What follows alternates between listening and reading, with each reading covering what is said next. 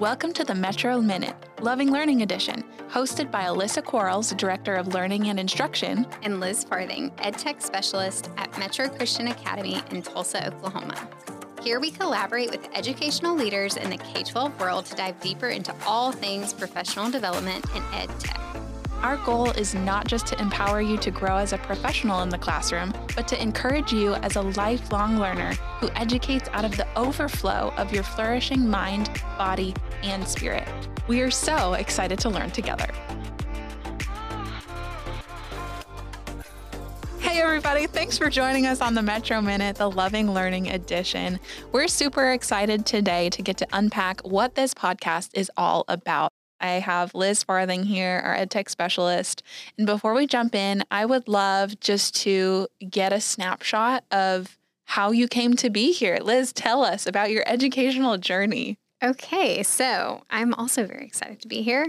This is a new to Metro role, this EdTech specialist, and I am new to this role. And so it's really exciting and fun to learn just how I can serve our community and all the different projects that I get to collaborate with all the people on. How I came to Metro. So originally I was a teacher at Metro. Prior to being here, I served as a teacher and administrator at a school in Beijing, China.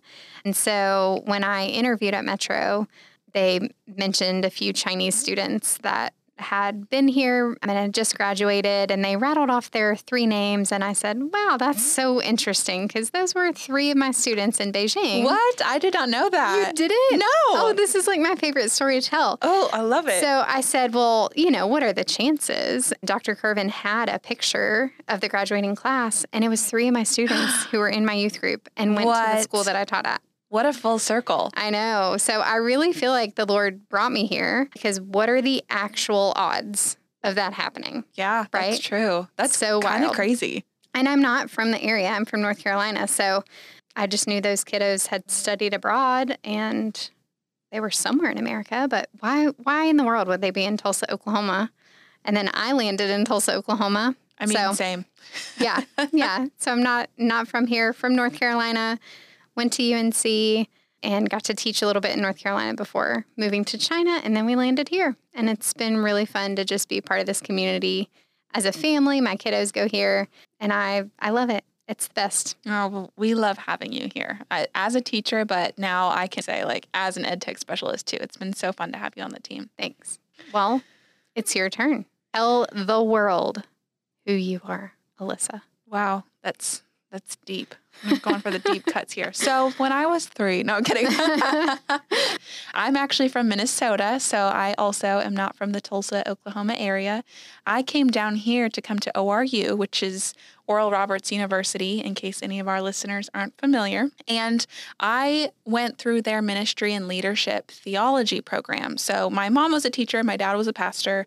As a kid, I wanted to be a teacher, but I really felt the Lord calling me to ministry. And at the time, what I knew that to be was a specific role in a church, doing full-time ministry that way. I really felt like I was supposed to pursue that for my undergraduate degree. And I'm so glad I did, because I definitely wouldn't be where I am today without that step in my journey. And I learned so much in that space.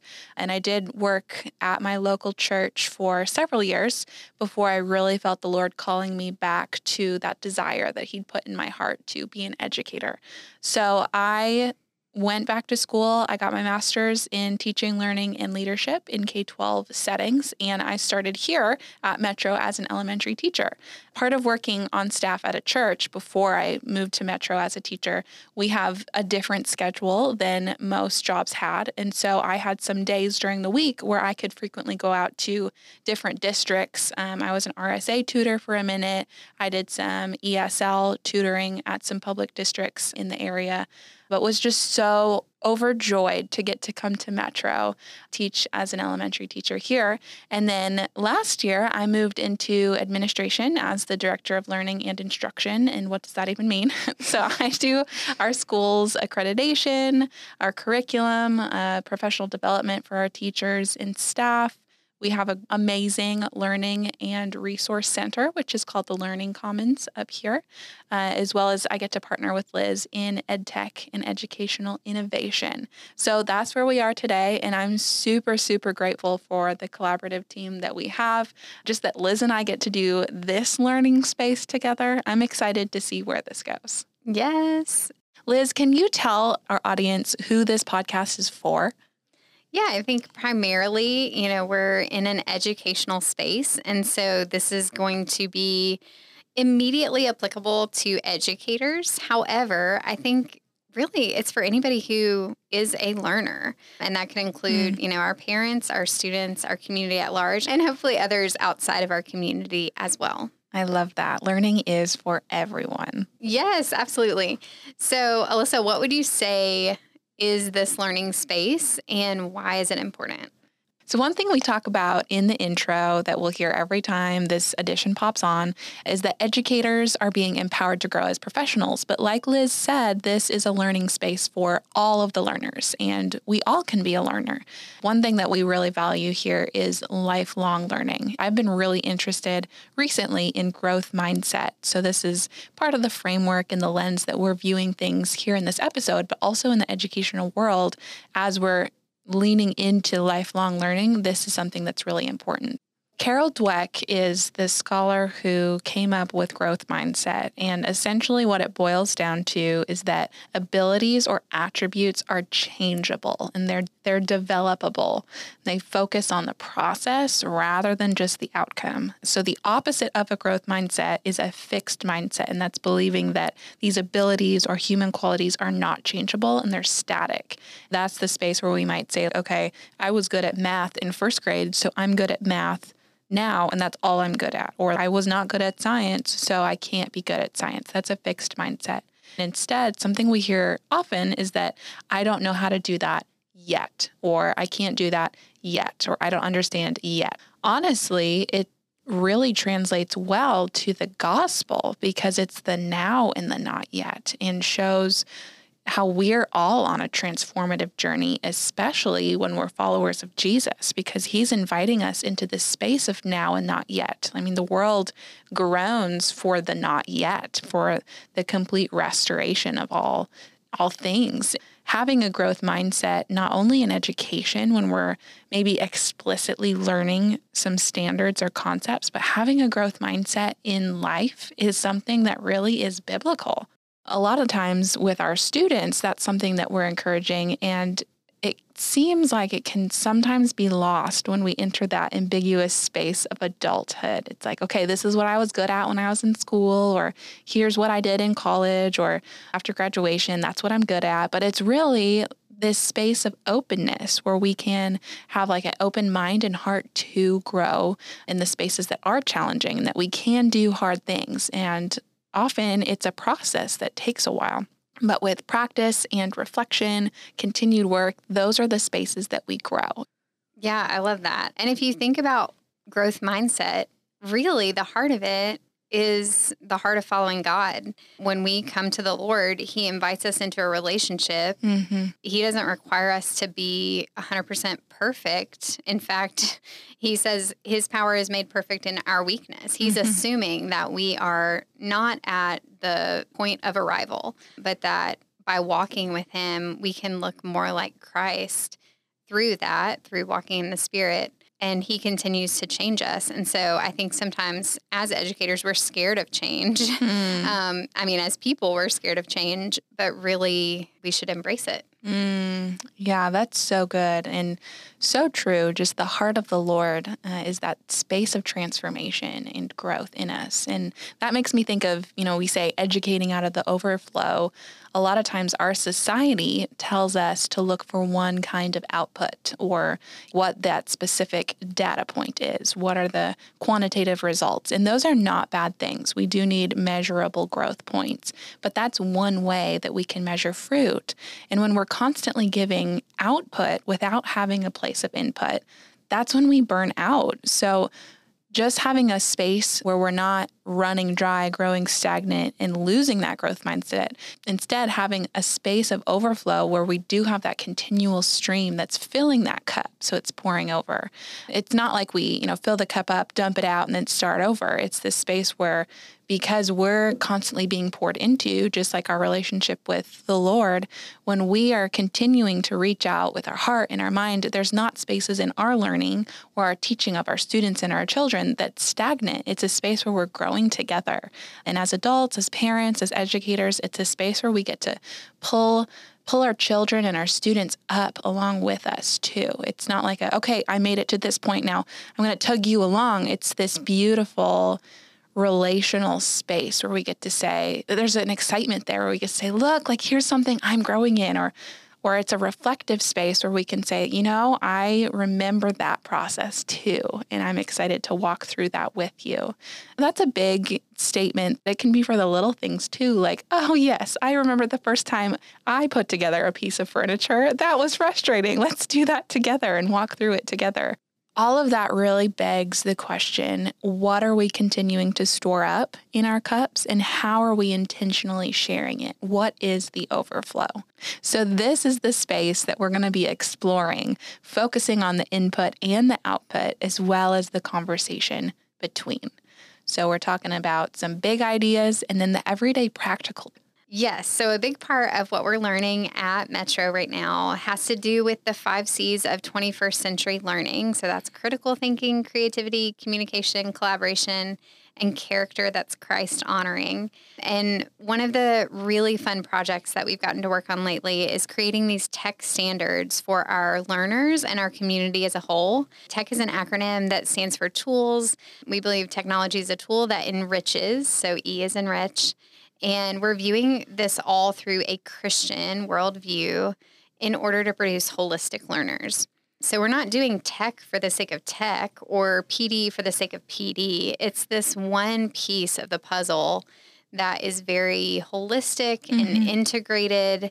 And I think sometimes when we're talking about educational technology, the temptation can be use this new tool or try out this website.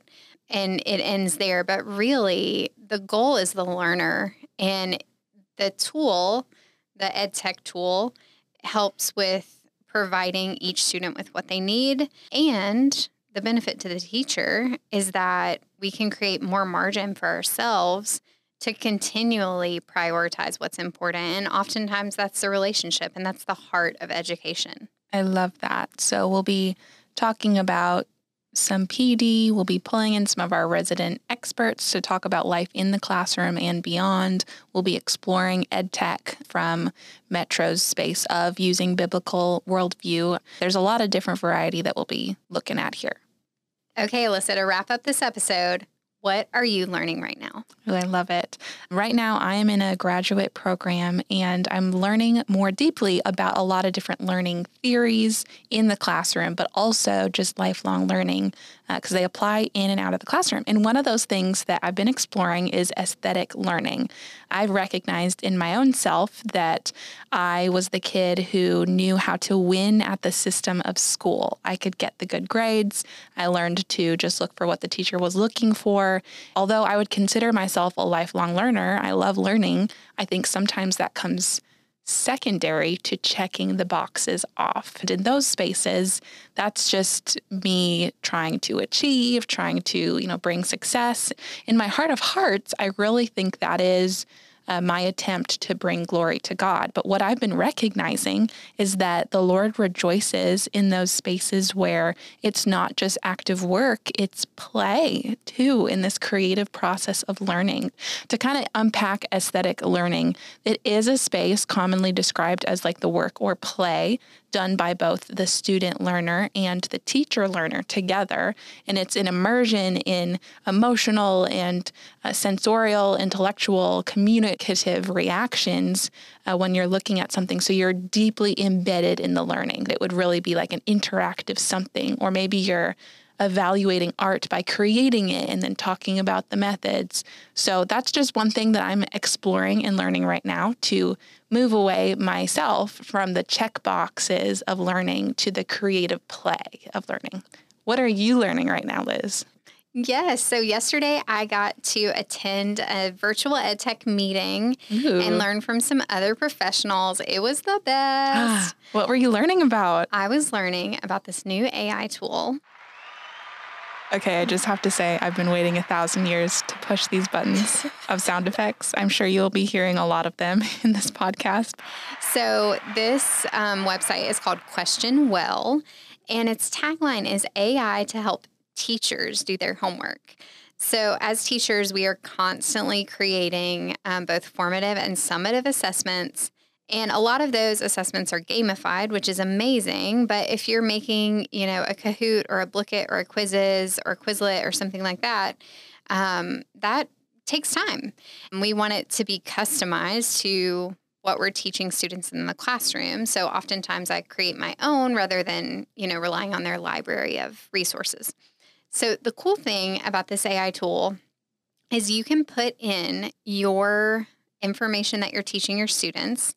I even yesterday put in the quiz that I was going to give them later this week. And then it generates in all these different formats that are exportable, generates questions for you to use in all the gamified apps. It was incredible. I made, 3, 4, 5 of these in the past 24 hours. And I probably spent less than 10 minutes creating. And most of that was just double checking the AI to make sure it was correct. So I think as teachers, this has such incredible potential. Just saves me so much time. That's amazing. Thank you so much for sharing that tool with us. You said it's called Question Well? Yes, questionwell.org. Wow. Well, thanks, guys, for joining us on our pilot episode of Loving Learning. Next time, we will look into our tech philosophy here at Metro, so stay tuned. Thanks for joining us on the Metro Minute Loving Learning Edition, where we talk about all things professional development and EdTech for K-12 teachers in today's world. Find new episodes, resources, and more on our website at metroca.com/podcast or on social media under Metro Christian Academy Tulsa. Stay curious and keep learning. See you next time.